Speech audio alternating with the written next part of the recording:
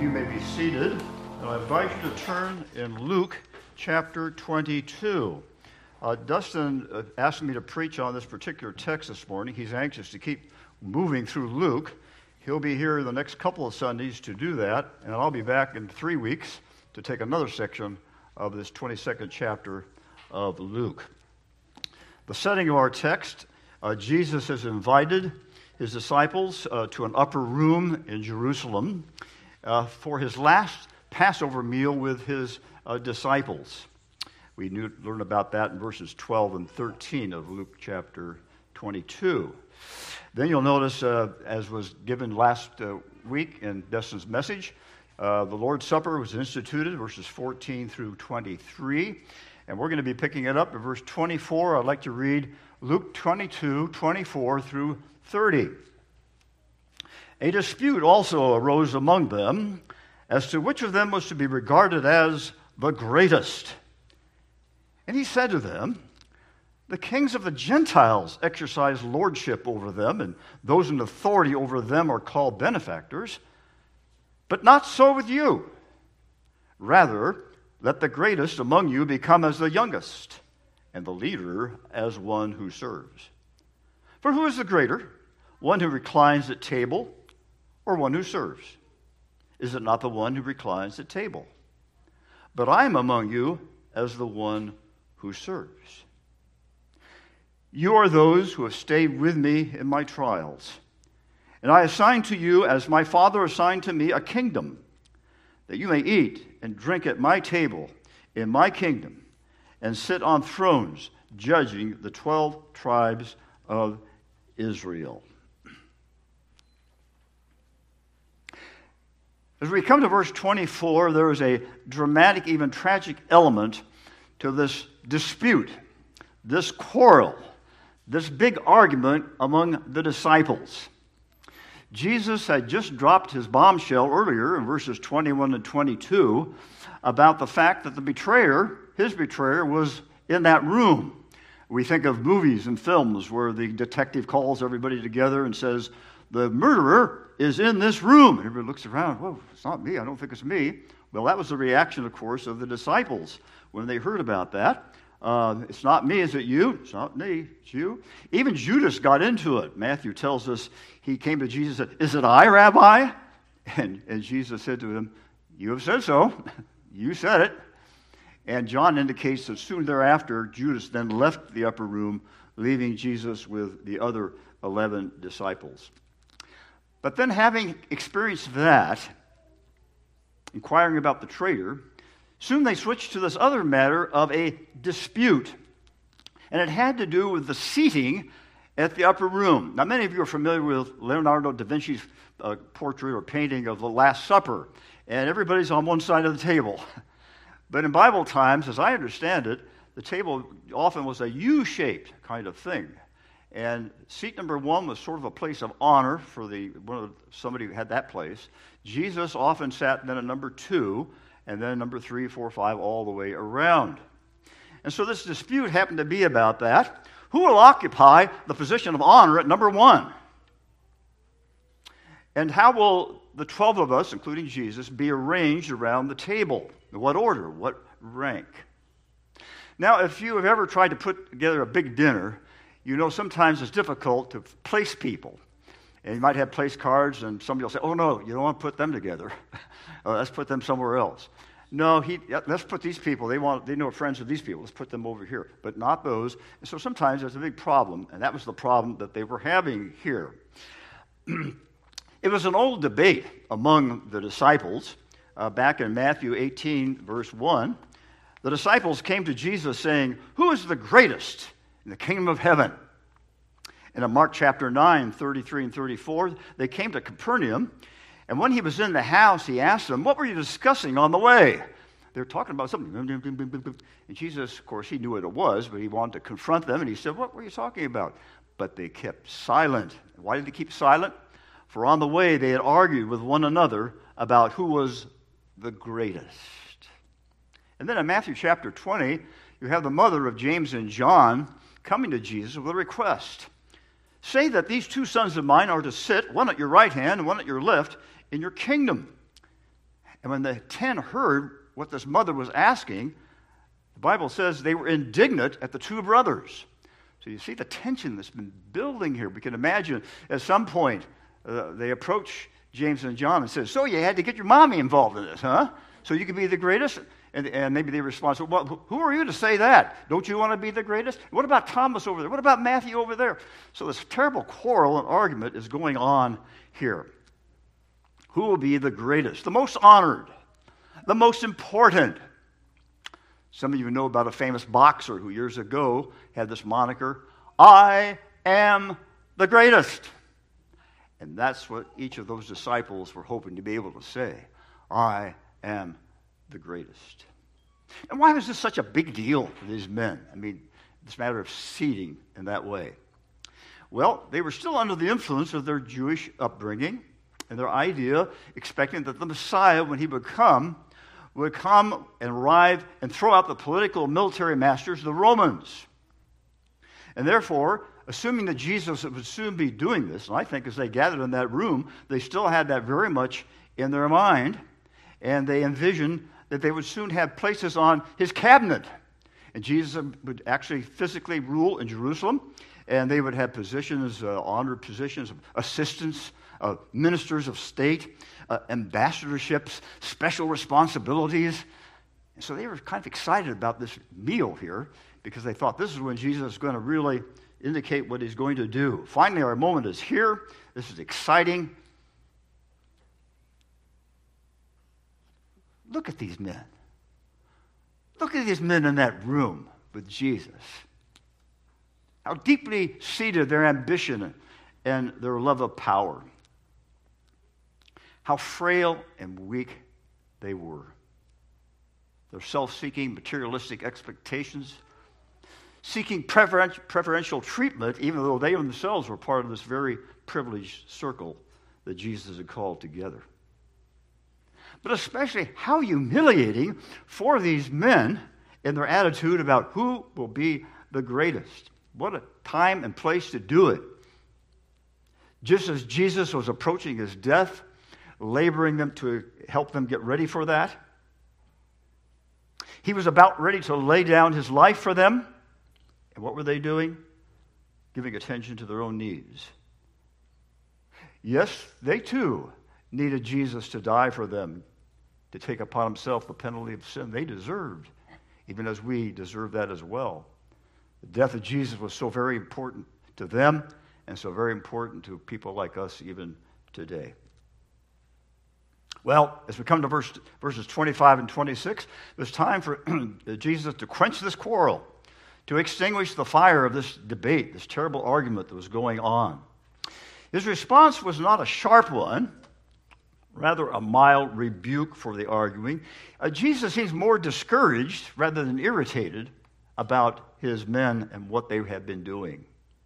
So we can imagine him getting their attention, something like this. Men, quiet. Why are you acting like this? You're acting like the kings of the Gentiles. They seek these kinds of things. And how do they rule? First of all, they lord it over their subjects. And then they love this title of benefactor.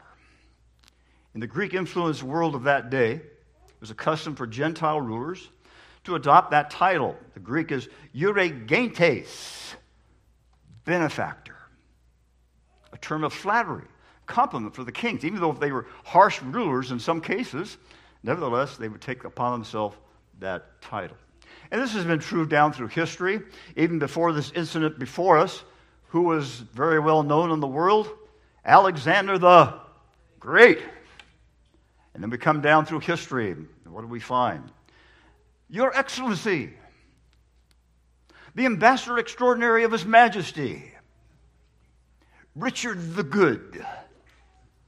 And I like this one, Suleiman the Magnificent. Then we come down to our day. His Holiness, the Most Very Reverend.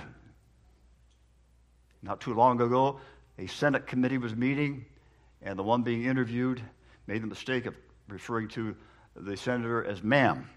And she said, "Excuse me, I am a senator. Please use that title for me. You see, it's a common of our sinful state down through the years. Having said verse number 25, we come to verse 26. But not so with you. The Greek word order is, with you, not so. But there's also another little Greek word in there with a pronunciation of something like de, translated here, but. It has a force of however. So Jesus is drawing a very strong contrast. That's the way the Gentile rulers are, seeking those titles. But, however, with you, not so. Men, how many times have I told you, my kingdom is not a materialistic, physical one. It's a spiritual kingdom. Therefore, you should not expect titles and pomp and power and adulation and worldly greatness. He goes on in verse 26, rather, let the greatest among you become as the youngest, and the leader as one who serves. Interesting. According to both Jewish and Near Eastern ethical standards, the youngest was supposed to be the one who was most humble and helpful. The hardest labor was usually committed to the youngest member of society. He was the one least of honor. You remember when Samuel came to the house of Jesse, and the Lord had directed him saying, the next king of Israel is going to be from Jesse's family, one of his boys. And Jesse praised them from the oldest down to the youngest, and each one, the Lord told Samuel, not him, not him, not him. And so Samuel said, are these all your boys? And what was Jesse's response? Well, there's the youngest boy. He's taking care of the sheep. Samuel said, bring him to me. And there was a case where the youngest became the one who was honored in serving the Lord in his way. So the older people were regarded as those honorable, held in high respect, and there's a certain sense in which that is proper. They were considered great. And they were to be rulers over the younger, who would not expect any special privileges. So what is Jesus doing here?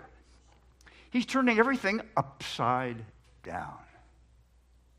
Verse 27, he uses an illustration of a contrast, something I think we can understand. Who's the greater, one who reclines at the table or one who serves? We bring it up to modern terms. We go into a restaurant, we expect that the customers will be the greatest in the sense of being the most important. The waiters, or we call them sometimes what? Servers. The servers are there to serve the customers. So that was true even back in Jesus' day. Who is the greater? The one who reclines, the one who serves? Is it not the one who reclines at the table? But I am among you as the one who serves. Men, your task in my kingdom is not to glory in greatness, but to serve me and serve others.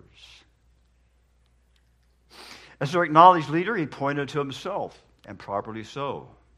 Mark 10:45, after James and John's mother came with their requests, soon thereafter Jesus said, for even the Son of Man came not to be served, but to serve, and to give his life a ransom for many, to pay the penalty that need to be paid, to pay the price, should I say, so that they might be delivered from their sinful state.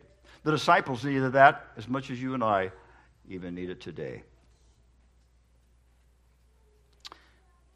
Either it had just happened before our incident or after, when Jesus washed the disciples' feet in John chapter 13, that very well-known incident, which nobody was ready to wash anybody's feet, so Jesus said, I'll do it. He took a towel, got down, and washed their feet. That was an example of him serving others. Now I want you to imagine the thoughts of these men when Jesus said these words.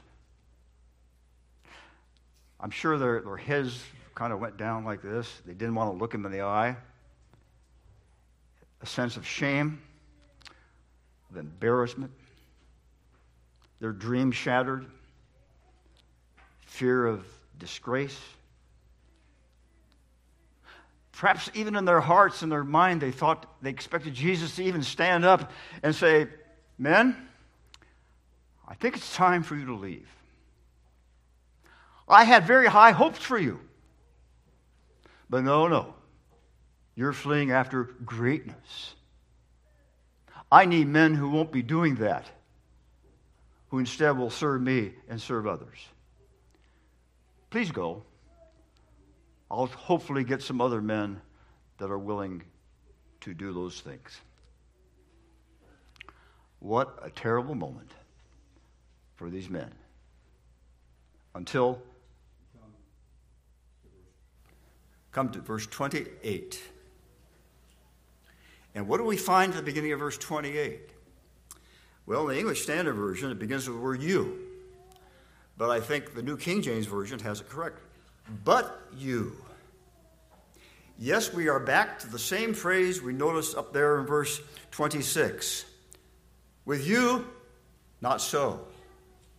Here Jesus says, with you, things are different. Remember, the idea of that word translated "but" is "however." And when he said that little word, we can see the disciples lifting their head a little bit. However. You've been in a conversation with someone and they're kind of sharing with you some bad news, it's not good, and all of a sudden they say, "however," or "but," and there's a little bit of good news coming. I think that's what Jesus does here at verse 28. Men, you have failed me in many, many ways, including this big dispute, this big quarrel you've had.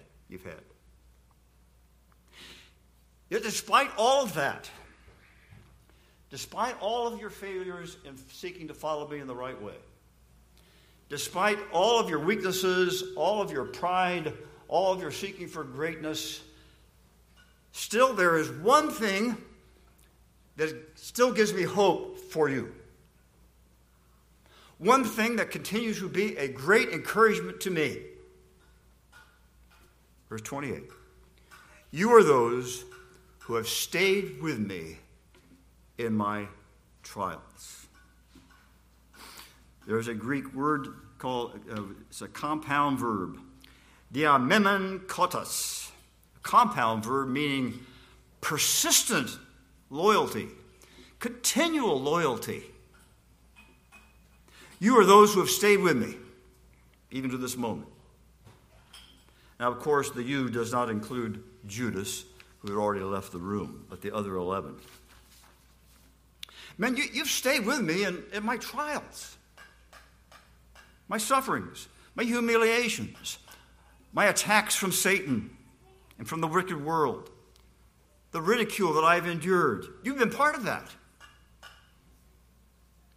And I think we have to stop and pause for a moment and say, despite all the weaknesses of these disciples, and often when we look at them, we see ourselves, but there's one consistent thing about them. They hung in there for 3 years. They were still with him. And Jesus commends them for that. So their initial faith was beginning to need and show more faith, especially a saving faith. We're not sure whether even at that moment how many or any of them were truly converted, but they were on the way as the Holy Spirit's working in their hearts. This is but a step in which Jesus challenges them how important it is to remain firm in your faith fixed on myself. But Jesus has more good news than simply, "Hey, you've been very loyal to me. I appreciate that. That's wonderful." Look what he does in verse 29. I assign to you, as my Father assigned to me, a kingdom. The Greek word for assign is diathethemai, from which we get the word diatheke, meaning covenant. And what Jesus is doing here is saying, I'm establishing a covenant, a binding agreement with you men, this very night, through which I'm going to assign special directions for your future service for me. Even as I was given my assignment by my Heavenly Father, and continuing to follow that, So I'm going to assign you something very special in my kingdom and how you're going to help me in the future. By kingdom here, again, we remember it's a spiritual rule, not a material property of some sort. And I would understand this, verse 29, this would be the working out of his kingdom on earth. After Jesus ascended to heaven, he left his men behind, and they were the foundation of his kingdom on earth, which has developed, of course, into the church.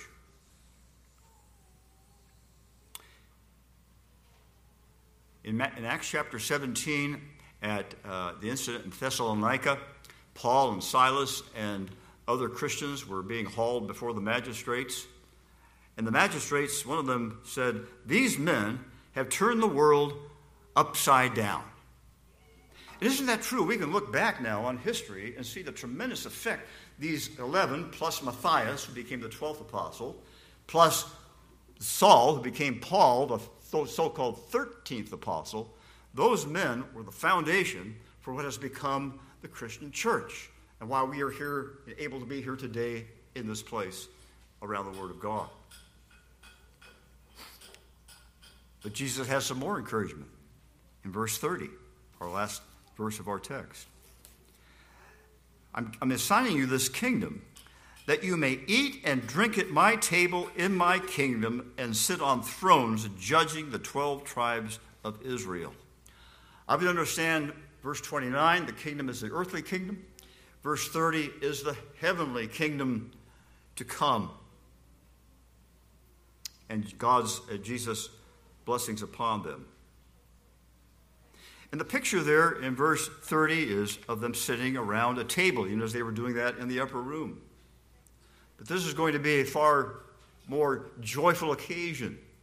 The whole I emphasize here is it's a joyful occasion sitting around with the Lord Jesus. We can remember many times over our years when we have been around the dinner table, and that's a time of happiness and joy, and sharing humor and jokes and relaxing. That's the picture that we have here in verse number 30. It's interesting that in Matthew's parallel passage, in Matthew 19, verse 28, he says, in the new world, in other words, in the new heavens, in the new earth. Also, the Greek of that term is in the regeneration. Now, the only other time in the New Testament that word occurs is in Titus chapter 3 and verse 5. Paul writes, he saved us not because of works done by us in righteousness, but according to his own mercy, by the washing of regeneration and renewal of the Holy Spirit. There the word has the idea of being born again, the new birth with a new nature. Well, I think back in our text here, Jesus is referring to the time when there will be the new heavens and the new earth, the new regeneration, if you will. And that is where the kingdom will reach its final peak there. There's a reference to thrones, emblems of power, dignity, and honor. Don't think of the the disciples are up there as a judicial group at a table and people are coming into Jerusalem but this is more of a broad, in some sense, they are going to be involved with Jesus, the great judge at the final day, in judging the world. And again, things are going to be turned upside down. Now the world's against the church. And that time will be the church will be vindicated before the world. I think that's all involved there. James, interestingly, in his book, he begins it writing to them, to the 12 tribes in the dispersion. That was the scattering of persecuted Jews in those back in the first century. And they're referred to as the 12 tribes, but he's referring to the church. So in a sense, we're a part of the 12 tribes of Israel that has become the church of Jesus Christ. It's possible that the 12 apostles will have special responsibilities because of their what they did on earth. They faced great persecution. They endured all kinds of hardships. Many of them were martyred for their faith. But in all the work that they did, it could be they have a special honor. But in Revelation 3:21, we read, "The one who conquers, I will grant him to sit with me on the throne, as I conquered and sat down with my Father on his throne." So I think it involves all of God's people. Eventually, then, these men would reach a place of rest and blessing for their heavenly reward. Now, I'd like to conclude with three particular applications. First of all, this idea of the greatest. I would ask you, it's a rhetorical question, nobody try to answer it. What greatness are you seeking? As you think of your future, particularly those of you who are children, young people, and thinking what you're going to do with your life, looking for some great thing to do? Well, the one who is truly great, according to the Word of God, is the one who willingly does the most menial of tasks.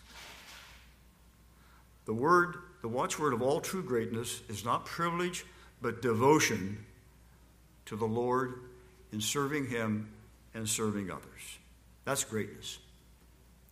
You elders and deacons, what you are doing as you serve this church is a great thing.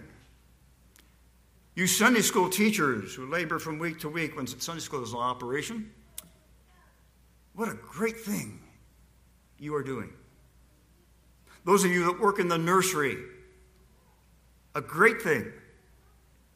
Those of you that do all kinds of unnoticed things in the operation of this church, in this facility, great things.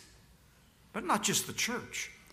You parents who have the responsibility of bringing your children up in the nurture and admonition of the Lord, what a great work that is. Children, when you obey your parents, that's a great thing. A great thing. Faithfulness and integrity in your workspace, in the office, in the field, in the factory, wherever it might be. A great thing. When you make a visit, a phone call, or write a letter to a needy person, what great things those are. A simple, kind deed shown not only to a Christian, but even to unbelievers. A great thing. Secondly, the matter of final rewards. Surely Jesus was giving that in verses 29, but especially verse 30. Think of our OPC missionaries, both at home and abroad. What they have given up, what they have to go through, many times having to do menial tasks. Things that maybe you would not feel like you doing. They do it. I heard about a missionary who came home from many years in a foreign mission field. And he's on an ocean liner, and as they pulled him to the dock, he was aware there were many dignitaries and celebrities on the ship. And he could see there was a band over here playing, and there were streamers and balloons and all kinds of things there. People yelling and would say, "Welcome home, welcome home." And he looked at them, got off the ship. He turned to see the group meeting him. It was just a little tiny group from his church. And as he walked toward them, he kind of looked at this despondency. It was, what? They're having this great homecoming. Hardly anybody's here to greet me.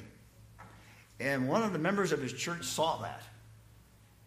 And he came to him and he said, "My friend, don't forget, you're not home yet."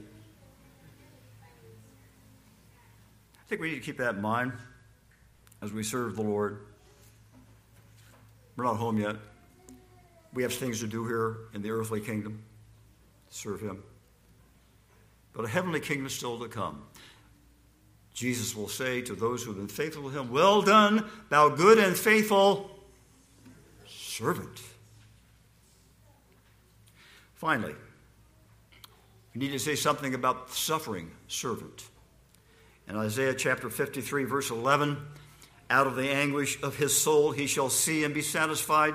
By his knowledge shall the righteous one, my servant, make many to be accounted righteous. He shall bear their iniquities." It was as Jesus, in his position as suffering servant, came to give his life, to offer his life, and such that great example for us of service for the Lord. During his public ministry, he indicated that over and over and over again. John 13, washing the disciples' feet. His words in Mark 10:45, "They came not to be served, but to serve." Philippians 2:4, and through 7. Let each of you look not only to his own interests, but also to the interests of others. Have this mind among yourselves, which is yours in Christ Jesus, who, though he was in the form of God, did not count equality with God a thing to be grasped, but made himself nothing, taking the form of a servant, being born in the likeness of men. And the book of Hebrews tells us that he learned obedience through his suffering. Therefore, it was with the humble awareness of his role as servant that night in the upper room, he looked around that little circle of men and gave them words of encouragement as well as rebuke, words of promise. And surely in their future days as they served him, this incident in the upper room would remain in their memories. They would be enduring suffering for the one who suffered for them. So we must not seek worldly greatness, but seek the kingdom of God and his righteousness. All these other things will be added unto you. And everything we do in this life for the Lord will be followed by heavenly rewards from God's grace alone. Some way he will bless his people, everything we need when we finally are home. Join me in prayer.